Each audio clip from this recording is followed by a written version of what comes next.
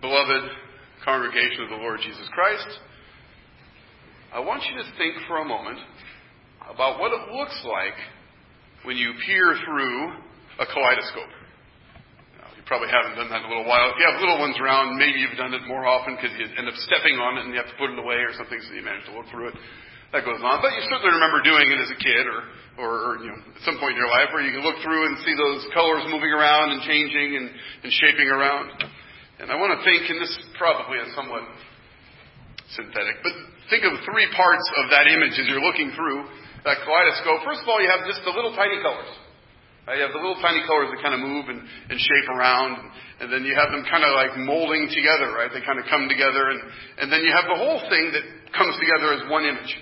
Right, so you have the little particular colors. You kind of have each section that kind of molds together and mirrors itself because there are little mirrors in there. And then you have the whole image that kind of wraps around and stays together. And I want to kind of explore those 3 levels, the individual kind of colors that you see in the kaleidoscope, those sections that kind of come together and mold together, and then the whole image itself, those 3 together. And the church kind of has those 3 dimensions going for it as well. So keep that in one hand. So, okay, you can remember the kaleidoscope. The kaleidoscope's easy, no problem there. We've all looked through them. So keep that in mind. But also this one word that has come up over and over again in this section of the passage, from verse 3 all the way down to verse 16. What's that word that keeps coming up over and over again? That's right. Greet. Yeah, greet. Or sometimes if you read older translations, they'll say salute. Darby translates it as salute people, which is funny to think about as far as, giving a salute or something, which isn't quite the idea. But what the idea is what we're going to talk about briefly here by way of introduction. So we have the kaleidoscope on one hand and this greeting thing on the other, where Paul's telling the saints in Rome to greet these different folks that are there, and later on, that we're not going to talk about, but later on in chapter 16, even people where Paul's at, probably in Corinth to send this letter, are greeting him as well, are sending their greetings. So there's a greeting mentality, a nature of this greeting and hospitality in the church of Jesus Christ. So the central term is aspazomai, which I feel like John MacArthur standing up here uttering Greek terms, because it seems like that's what he does about half of his sermons, is tell you about Greek terms. But anyway, aspazomai is this word, and you get it a lot. You get it a lot through the New Testament, and you get it continually here in our passage. It means to engage. Aspazomai means to engage in hospitable recognition of one another. To engage in hospitable recognition of one another in word and deed. I'll repeat that one more time. Engage in hospitable recognition of each other in word and deed. One particular dictionary says that aspazomai is a synonym of agapao. Now, you might not recognize any of those. Agapao sounds a lot like agape. It's the verbal form of love, right? So this idea of love one another, this agape love that you would have in the church, is also, it's synonymous with this greeting, right? They're very similar meanings. And so when we talk about hospitable recognition of one another, we're talking about recognizing not only the kind of individual members, each of you, me, and the members of the church, but recognizing the works that God's done in them as well. And don't we see that here through this passage? Paul's, greet so-and-so, and this is something they've done. This is something they are. And the truth of the matter is we are what God makes us. Right? Especially in Christ Jesus and redemption, we are who God makes us. And so when someone says, hey, congratulations, great job. Or, if you happen to have whatever someone might congratulate you for, say, you did a really good job here. The first instance is, well, praise the Lord. This is a gift from Him. But also thank you. Right? I think we can learn to give and receive this kind of recognition one to another without having our heads get puffed up or thinking that somehow it's come out of us, because the Scripture asks the question, what do you have that you did not receive? All the way down to your very life. You didn't give yourself life. God did. You didn't give yourself this body you're running around in. God did. You didn't give yourself your mind and understanding. It's all gift. It's all grace. And as we work through our lives and develop those gifts, we recognize that's God working in us, both the will and the do. And so we can give thanks to God, praise to God, and there's room for recognition among one another as well, without pride creeping in. Now, Paul wants the Roman Christians to greet, that is, to engage hospitably, with hospitable recognition, to a small host of saints Now, as I counted through the passage, just trying to count the individual names, and some people aren't named, and sometimes they're like, families and groups associated with people, but the individuals named, even if not specifically named, but individuals referenced, I count as 29. So there are 29 people, specific people, actual members of the church in Rome, that Paul says, greet them. That's one.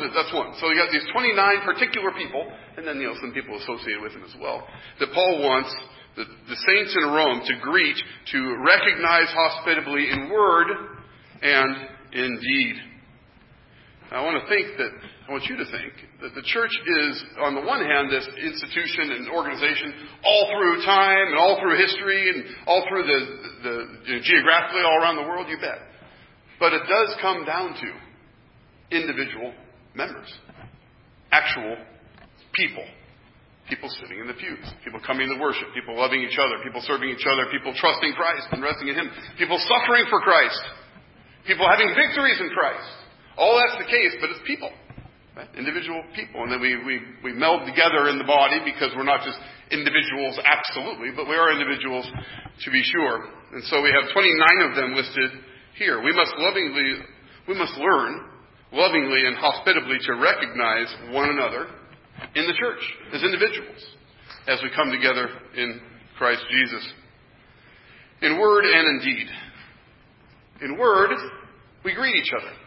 Sometimes we do that, depends on how, thinking of my own self, walking in here 10 minutes before the service begins. I don't have much time to greet anybody. I'm too busy trying to get organized up here and this sort of thing. But if I were wiser in my use of time on the Lord's Day, coming midday, I'd be here earlier so I can make sure that we could greet each other. I could have words for you. I could have words of encouragement. Good to see you. How you doing in the Lord? Whatever. Just words of encouragement, words of recognition that are hospitable one to another. Sometimes we have to purpose at that. We're going to work at it to have those words for people to come and have that, that loving and hospitable recognition of one another in word, to edify each other with our words, but also our deeds.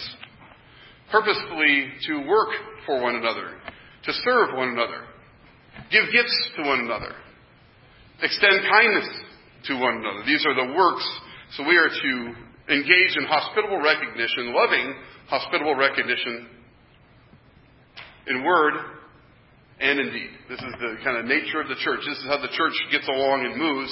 And so now we have all that in hand, we're going to look at this kaleidoscope, these kind of three different levels of the church, operating it with this hospitality, operating with this way of greeting and loving one another and building each other up. So first, the detailed colors. The detailed colors, the little colors in that kaleidoscope as you're looking through, as the bright little colors. These are individual members of the church.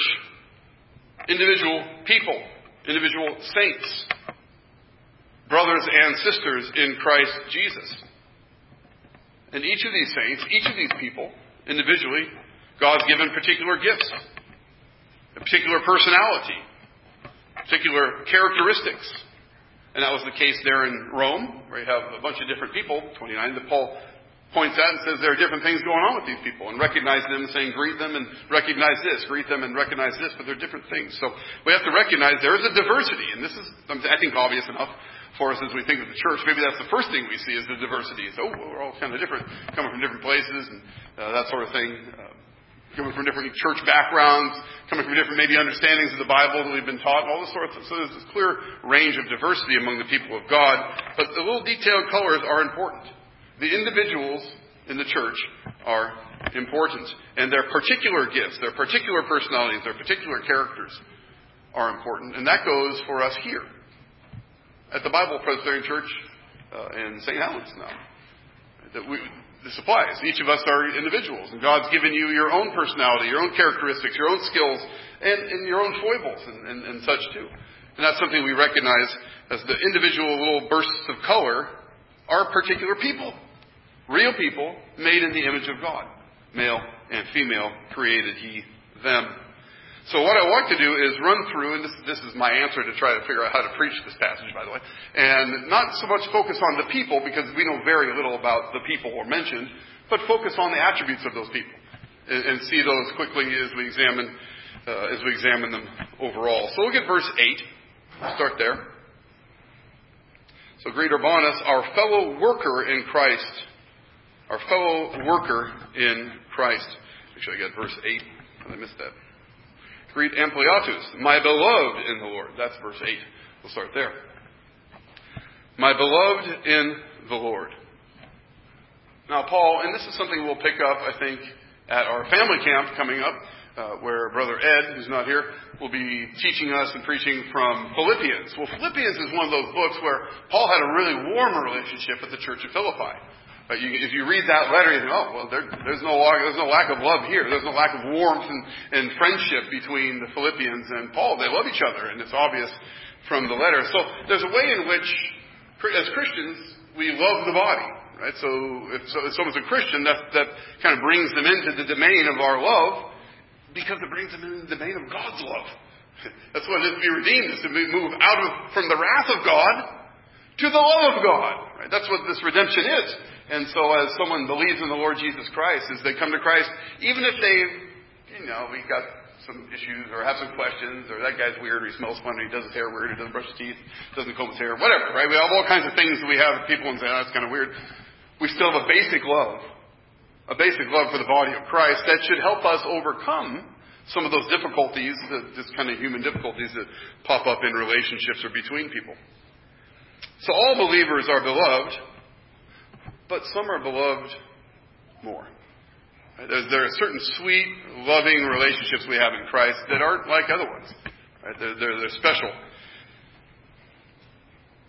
And I want you, Christians, to pursue those particular kinds of relationships where there's just enormous love in that relationship, where you love one another in Christ Jesus. And in that love, there's so much fruit. There's so much glory. There's so much happiness in that love we have one for another. And pray and seek for beloved Christian friends. Pray for those friends. And then seek those friends. Try to develop those relationships so you can have those beloved friendships, just like Paul has here. And also, think about it, especially some of you younger folks. When you think about someone to marry, if you're getting married, you're going to find a spouse, find someone like this, right, that is much beloved to you, that you have a friendship in Christ Jesus and you love each other in that, because that will take you farther than anything else. It'll take you farther together when you're together in Christ, loving Him, loving each other. It'll take you farther than having common hobbies or having grown up in similar socioeconomic situations or all that. Those things are part of the whole mess. But the centerpiece of the whole glorious mess is loving one another and loving one another in Christ. And so you seek a spouse, seek that. And as you have a spouse, pray for that and seek that. You would be beloved, much beloved, even as Paul has much beloved here in verse 8 with with Ampliatus. Get the names wrong here again and again. So pray for and seek beloved Christian friendships, especially in a spouse and in close friendships where you love each other in the Lord. You're in the Lord together, and that's so important. In verse 9, which I've been seeking to get to over and over again, we have a fellow worker in Christ. A fellow worker in Christ. Now notice Paul, who's a great worker in Christ himself, to be sure, right? Any study of Paul's life kind of leaves you slack-jawed in a sweat. It's like, what did he do? How much did he do? How much labor? How much traveling? How much riding? All this, he did a lot. So he recognizes hard work when he sees it. But do note, it's non-competitive. He's not worried about other workers working hard. He's like, good, go. I'm better than him. I got more conversions than him. I made more disciples than him. I built more churches than him. Those sorts of competitions that we can get into in the flesh. We don't see that with Paul. He says, they're hard workers. God bless them. Keep working. Because we all work under one head. We all serve under one Lord, the Lord Jesus Christ. We're just workers for Him. We're just part of the body serving the head, the Lord Jesus Christ. Therefore, it's non-competitive. Now think of yourself, if you can manage to do something like this. Many of you guys probably have fantasized about it 1,000 times. In battle. Okay, and you're in battle and you're in a skirmish and you got your gun and you got your boys and you're going and you only see so much, right? You see this kind of limited battle and you're doing this thing and you got this firefight and you're in the middle of it.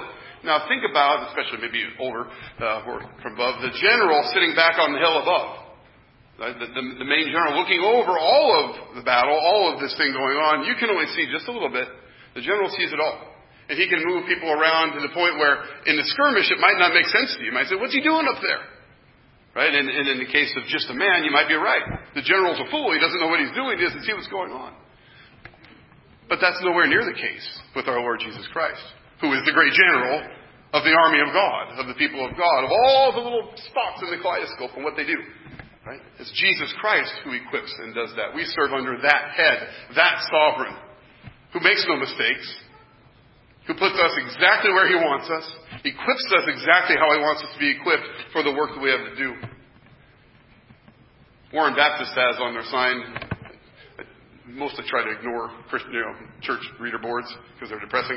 This one was all right. It said something like, God's got work for you to do, Ephesians 10:2 or 2:10.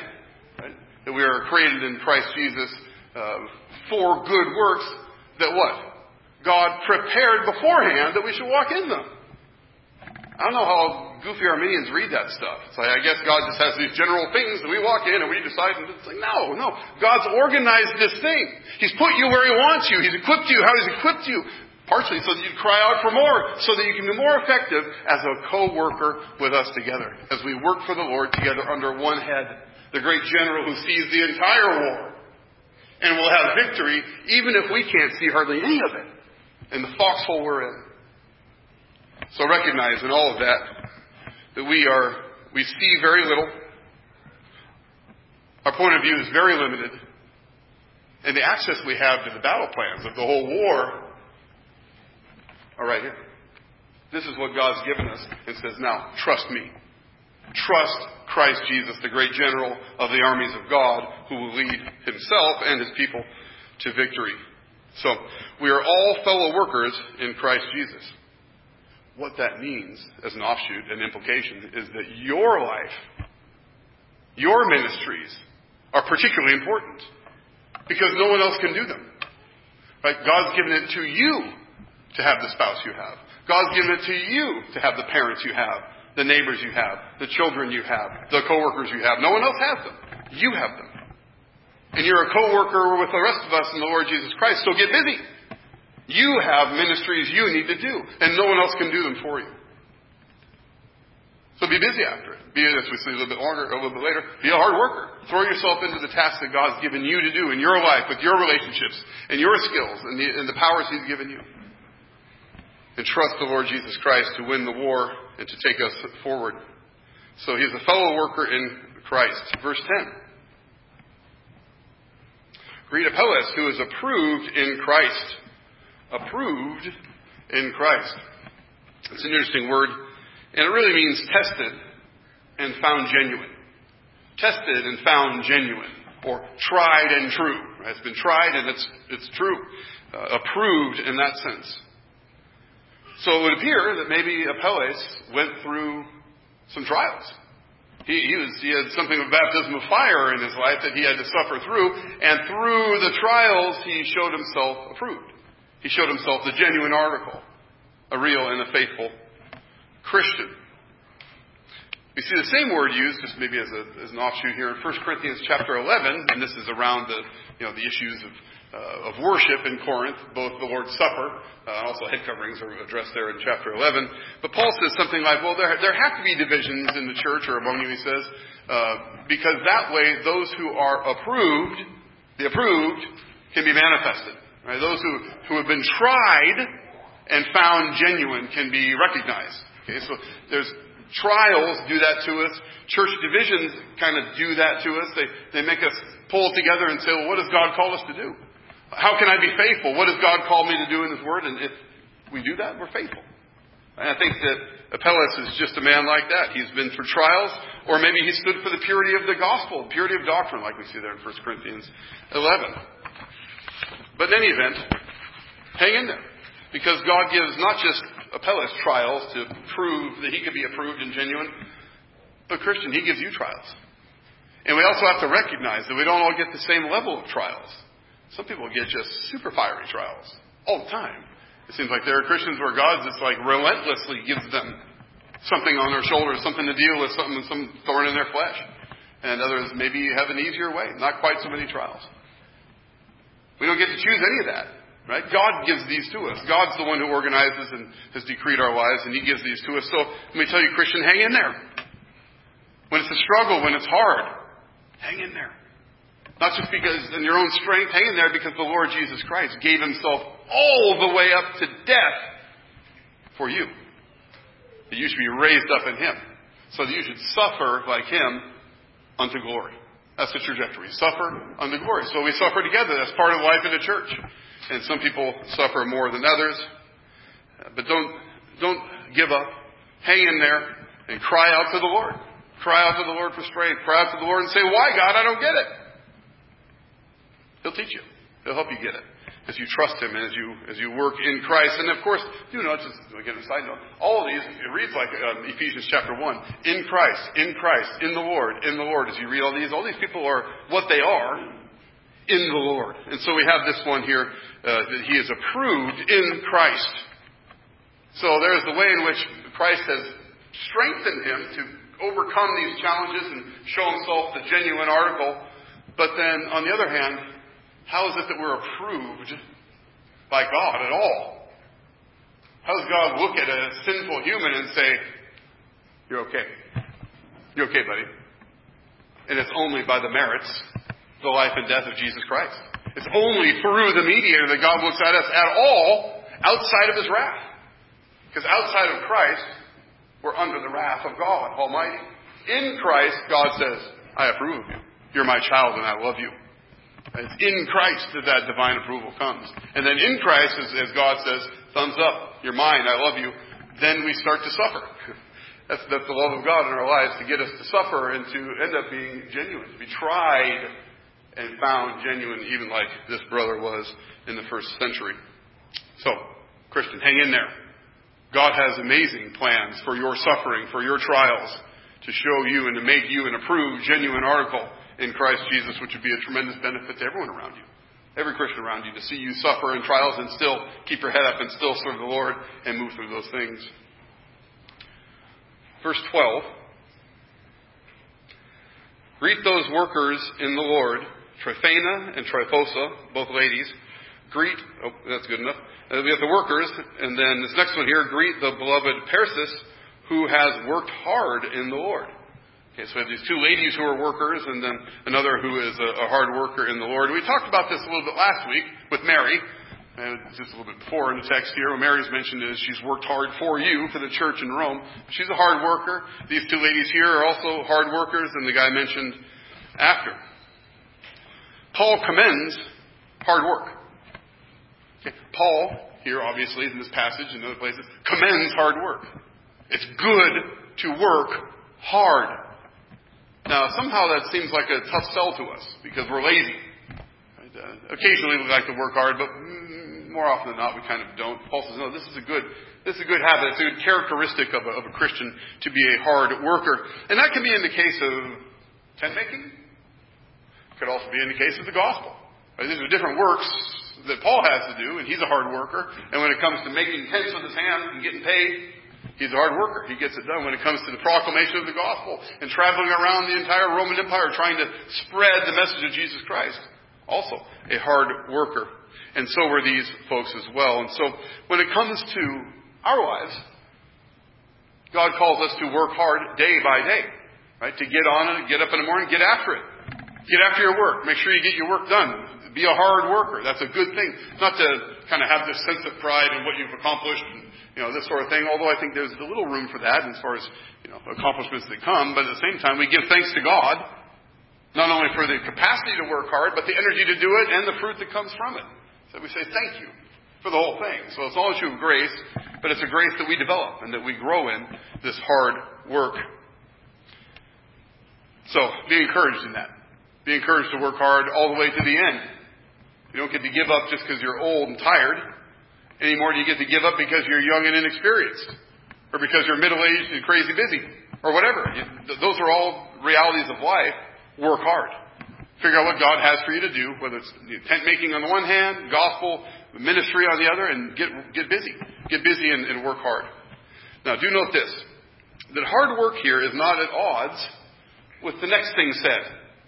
Okay, Paul commends these guys for working hard And then he comes around in verse 13 and says this, greet Rufus, chosen in the Lord. Okay? Chosen in the Lord. Paul never shrinks from referring to this often maligned, that is, hated, truth that Scripture proclaims very clearly. God chooses people. The elect are chosen by God. That's what the word means. That's what goes on there. God chooses people and therefore doesn't choose others one way or another. And people are chosen unto salvation. Others are passed by or chosen not for salvation, however that goes, however we talk about that. But Paul doesn't shrink from mentioning it. He throws it in the list here. Right? Like any good Arminian would. Just throw that chosen thing out there, and of course not, right? They wouldn't talk that way. Generally, the Arminian, or at least the kind of goofy Christian version, is God chooses us because He saw that we chose Him. How crazy is that? But that's what's taught. You get that a lot. Oh, yeah, well, God rubber stamps our decision. Our decision in time is rubber stamped by God in all eternity. Got that? Wrong. Right? Our decisions in time are led by God's eternal decree, His love for us, which is His election. When it talks about God choosing people, what it means also is that He has loved those people from all eternity. Election and the love of God are tied together that way. But do note here that he doesn't shrink back from lifting up this election thing, just putting it in the list. Neither should we. Now I want you to take just a moment and contemplate. If you're in Christ Jesus, if you're resting in Christ, He is your righteousness, He is your life, you're waiting on Him to return so your life can be brought into fullness. God chose you from all eternity. Before anything was created, God loved you and chose you individually. You. Let that settle in a little bit. And don't sit there and go, well, it's not fair that... Just sit there and think of the reality that if you're in Christ, God eternally chose you out of His love. And let that roll around in your soul for a minute. Let it strengthen your soul and make you weep at the powerful, eternal love of God. And that you scratch your head and say, well, what gives? Why me? How me? I mean, maybe other people, probably not, but why me? And God says, because I loved you from all eternity. And we say, okay. Yes, sir. And that's one of the glorious realities of this doctrine of election, is it touches down in our lives with enormous comfort. Enormous comfort. We had a camp a couple of years ago that was, I think it was called, the Comfort of Calvinism or something like that, which I thought was kind of silly, but as far as the name. But the truth of it is very, very true. When we stop and work on this sovereignty of God and election and predestination and those things, we find ourselves totally depleted before the eternal love and power of God. But we find ourselves amazingly encouraged because somehow, God chose me. Doesn't make sense, but I know that it is. And because God chose me, therefore I can live for Him. I can give it up for Him. I can serve Him. I can pour it out for Him. He loves me, and He gave Himself for me in Christ Jesus. And, back to the connection between the last point, there's no odds, nothing at odds with, hey, great job working hard, and you're chosen in the Lord. The sovereignty of God, the absolute sovereignty of God, does not preclude our actions.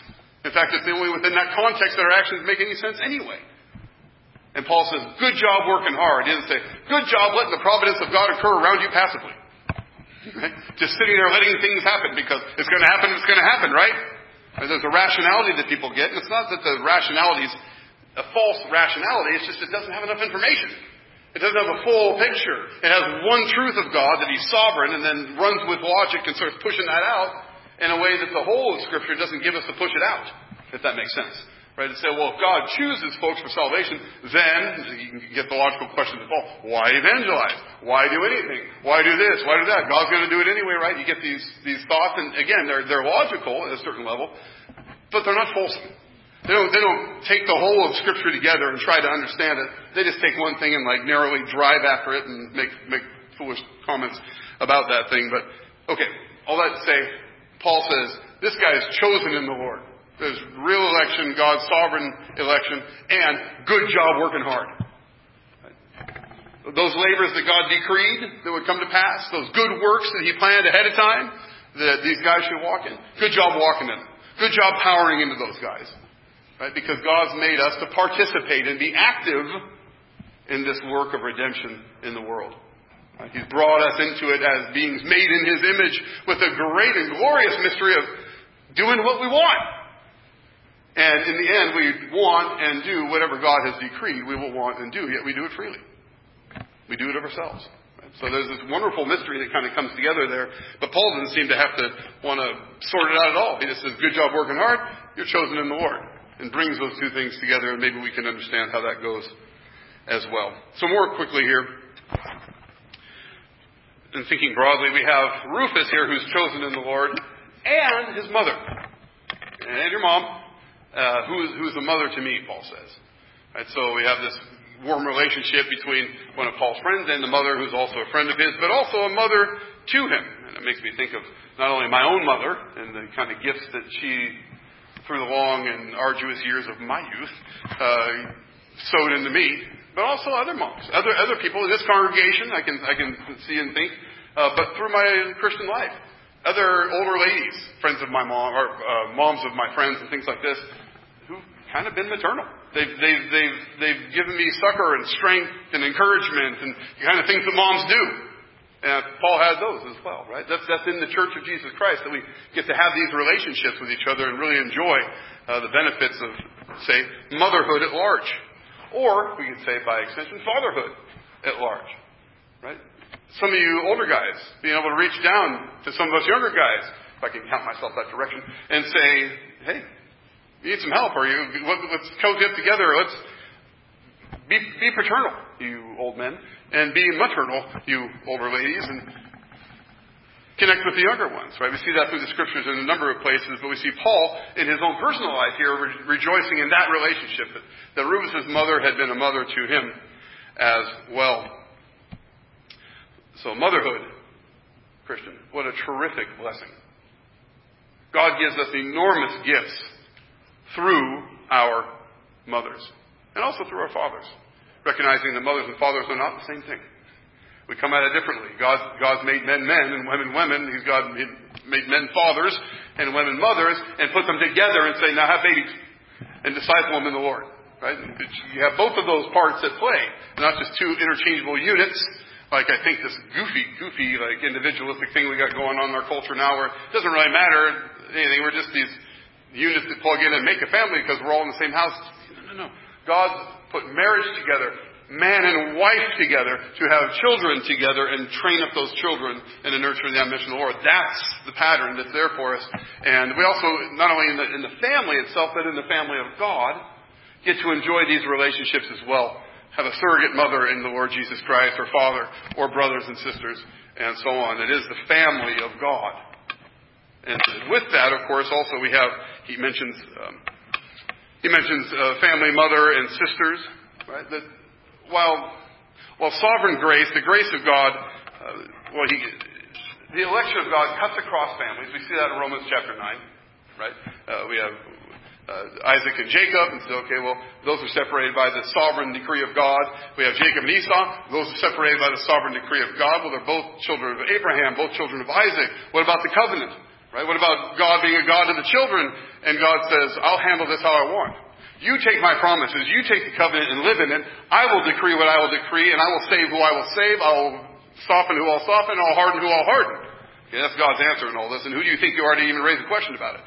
That's Romans 9. But even though he does that, his decrees cut across these maybe natural connections that we have that he's made, yet it also takes those up into the kingdom. Right? Sisters and brothers and mothers and fathers, the family itself. We have households mentioned a couple times in here, right? There's a household there. That's a natural connection that God's made, that He brings into the kingdom. Right? He brings that into the kingdom.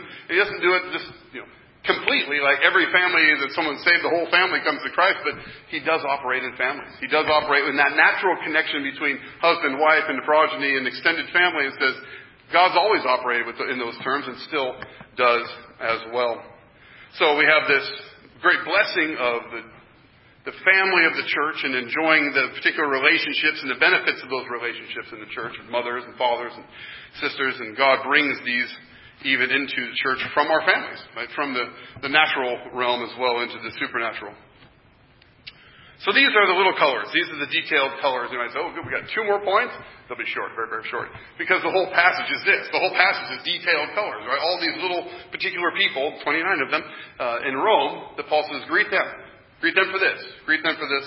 And greet them for this. So each church, any given church, has a number of details. A number of particular bright little colors that are you, right? That are individual people serving the Lord that God has called. But that's the case for any given church, but it's the case for this church as well. Each of you are members, bright little colors before the face of God in the kaleidoscope that is the church. Right? Under the sovereign control of God, each one of us.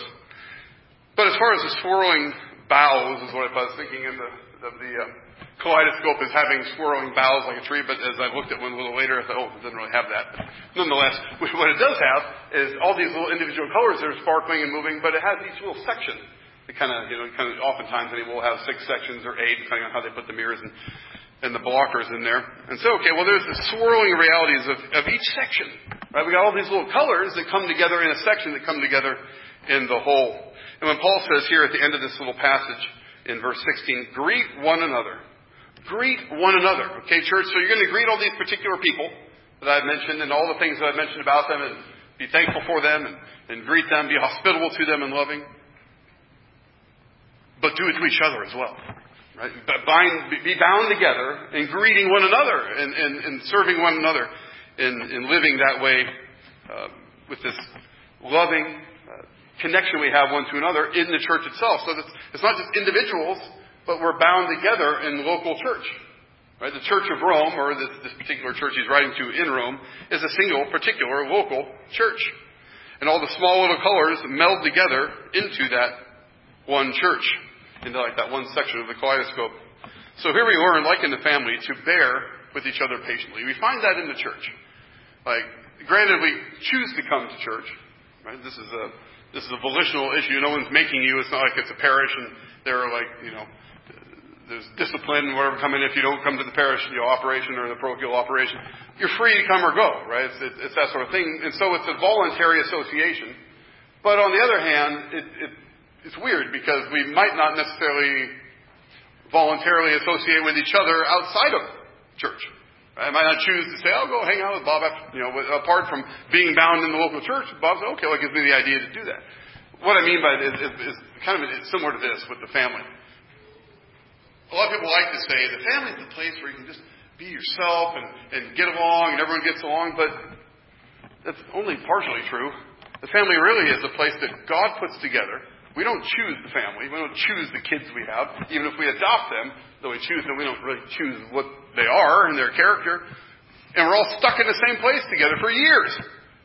Okay? Well, that tends to make things hard, not easy. If you could just kind of choose your association and say, this guy's really chill and he's really easy to get along with, yeah, let's go hang out. You could probably make that work without much difficulty. But that's not what a family is. A family is God saying, here's this one, deal with that. Here's this one, deal with that. You get this struggle and you learn how to actually build patience because the people try you in your family. It's difficult. That's how families go. And I think the church is similar to that. The church is similar to that. Though it is voluntary, yet we might not, outside of Christ, decide we want to voluntarily connect with one another. But we're put in the same body. God's put us all together here in the body of Columbia Bible Presbyterian Church. And so therefore we get to learn to deal with each other. We get to learn patience as we are bound together as one local church. And think now then of these local churches, each of them being like a little section of the kaleidoscope, and God saying, I'm going to bring all those together into my one church. Right? And now we get that from the last part of the verse. We'll get to the Holy Kiss in a second. All the churches of Christ greet you. Okay, there's the Roman church, that little section of the kaleidoscope, and all their little details and all the people. But every other church is just like that too. Filled with little colors and individual people and individual relationships and the service of God there. And it all comes together. All the churches come together as the church. The church of Jesus Christ. The one Christ purchased with his very own blood. And so we have this range here of the individual Christians bought with the blood of Christ, the local churches bought with the blood of Christ, to the church entire, the one church of Jesus Christ, bought with the blood of Christ. That's the very center of the kaleidoscope, the whole thing coming together, seeing the whole thing at once. So, in Christ's church, we are individually members of it by faith in Christ, by faith in Jesus. We're the little colors. And take the other analogy, we're just having the little skirmishes in our lives that the great general knows and sees. We're just the little colors. We're bright, but we're part of a local church. Christ has called us into communion together as the local church to love one another, to serve one another, to greet each other with a holy kiss. And the holy kiss is just an ancient way of greeting. As far as that goes, not a big deal any more than hugging or shaking hands or something might be now. Just a way to kind of greet each other in a warm and inviting way.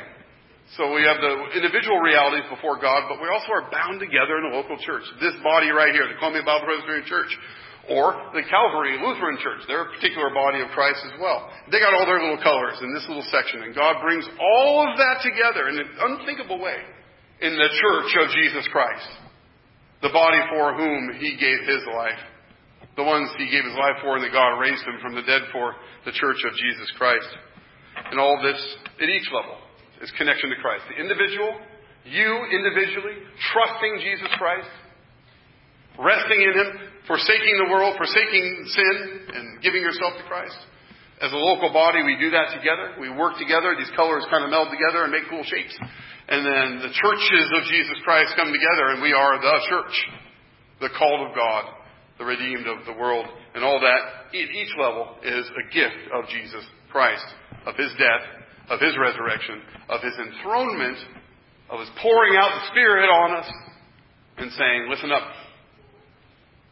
I'm coming back. I'm coming back.